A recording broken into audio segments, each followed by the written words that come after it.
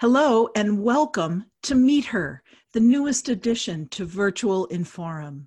My name is Terry Barclay and I'm President and CEO of Inforum, a nonprofit whose work includes highlighting and supporting diversity in business leadership.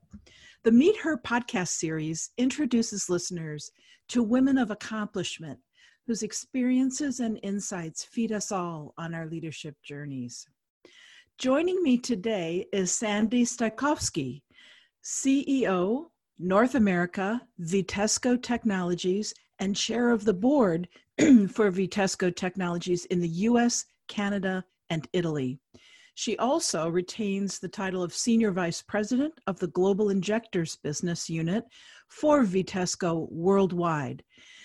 And as if that's not enough to keep her busy, she is a member of the Inforum Board of Directors. We're so thrilled to have her involved, and our Automotive Next Executive Committee. Welcome, Sandy. Well, hi, Terry, and thanks for the warm introduction. It's certainly my pleasure to join the Inforum Board, and thanks for having me as a guest on your podcast. I've been listening to the first episodes. Congrats to you and the team on the launch of this and the rest of the changes you've made to enable all the great work Inforum does to continue on, even in this virtual world.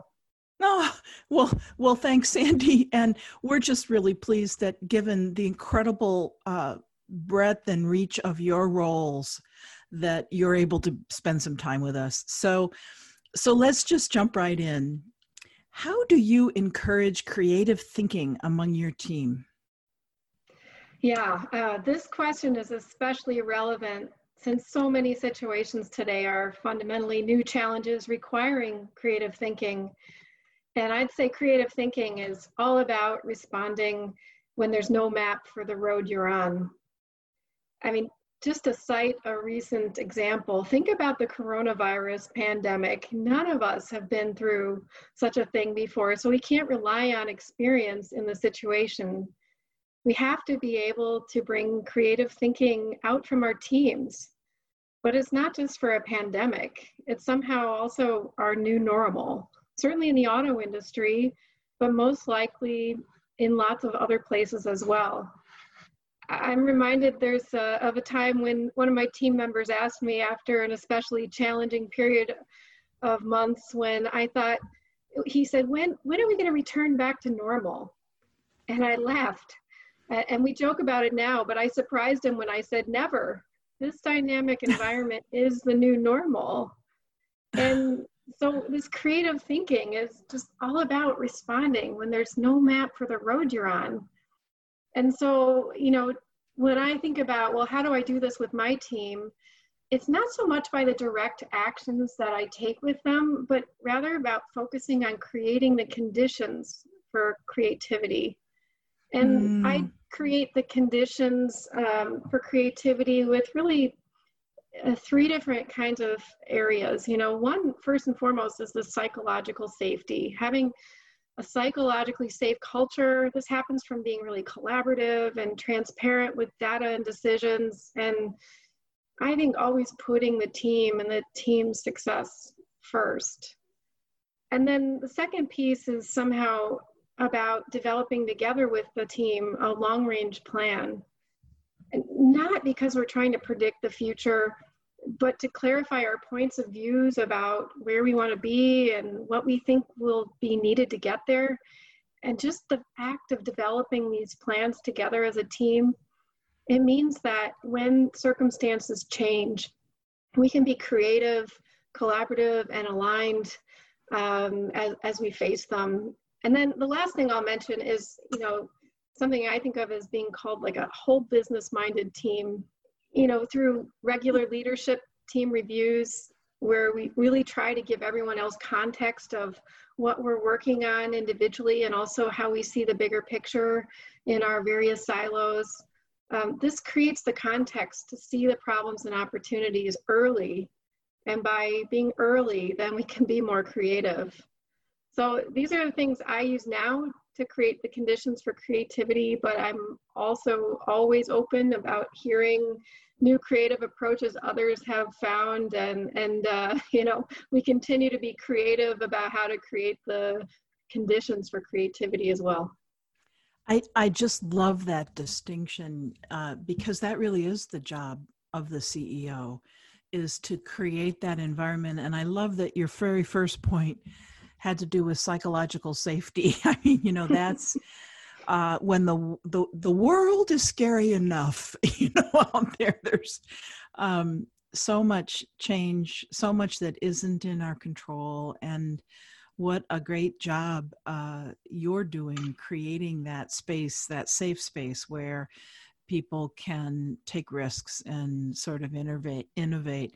So that kind of leads to our next question, which is, what's your personal superpower and how has it helped you in your career? You've had an amazing career.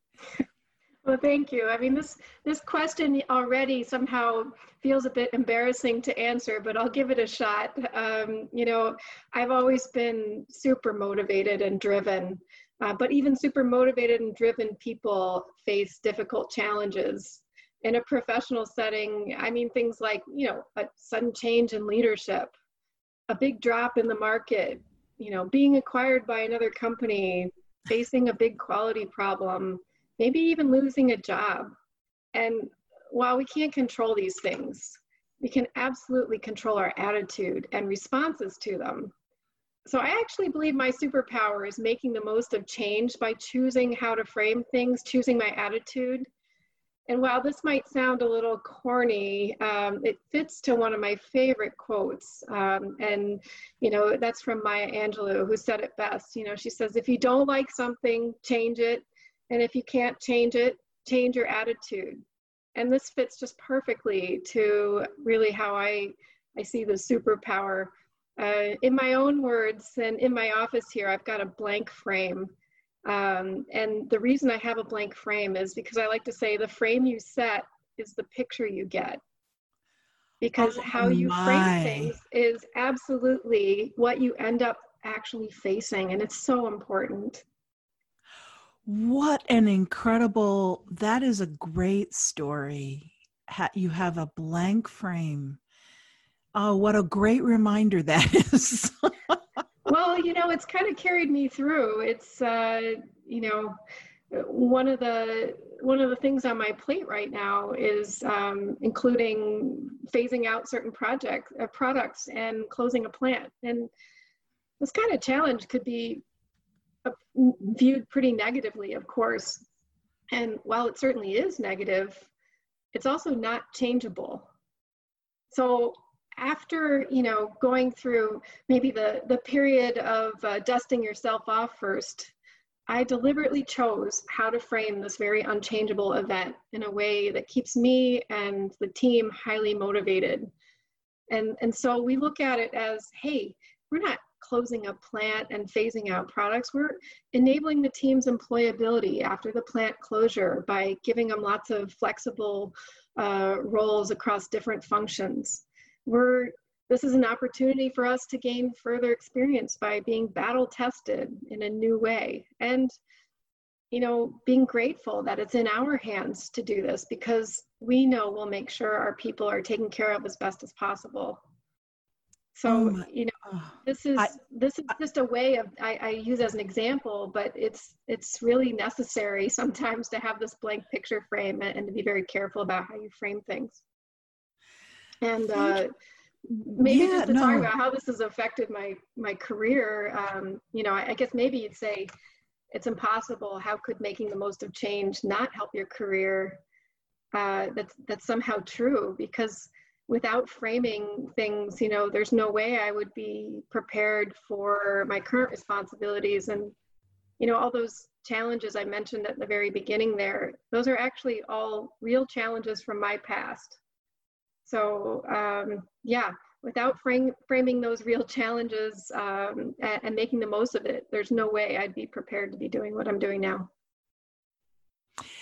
This is a little bit of a deviation, but how did you, and maybe it is related to our next question, which is, what's the skill that you constantly work to improve? But that's just those were such impressive specific examples and concepts that I think most of us struggle to have enough sort of self-awareness and manage ourselves to be able to create and choose that framing. So I don't know, maybe you can answer both questions when you talk about what skill you're working to improve, but I'd love to know what your secret sauce is there for being able to come up with that positive framing.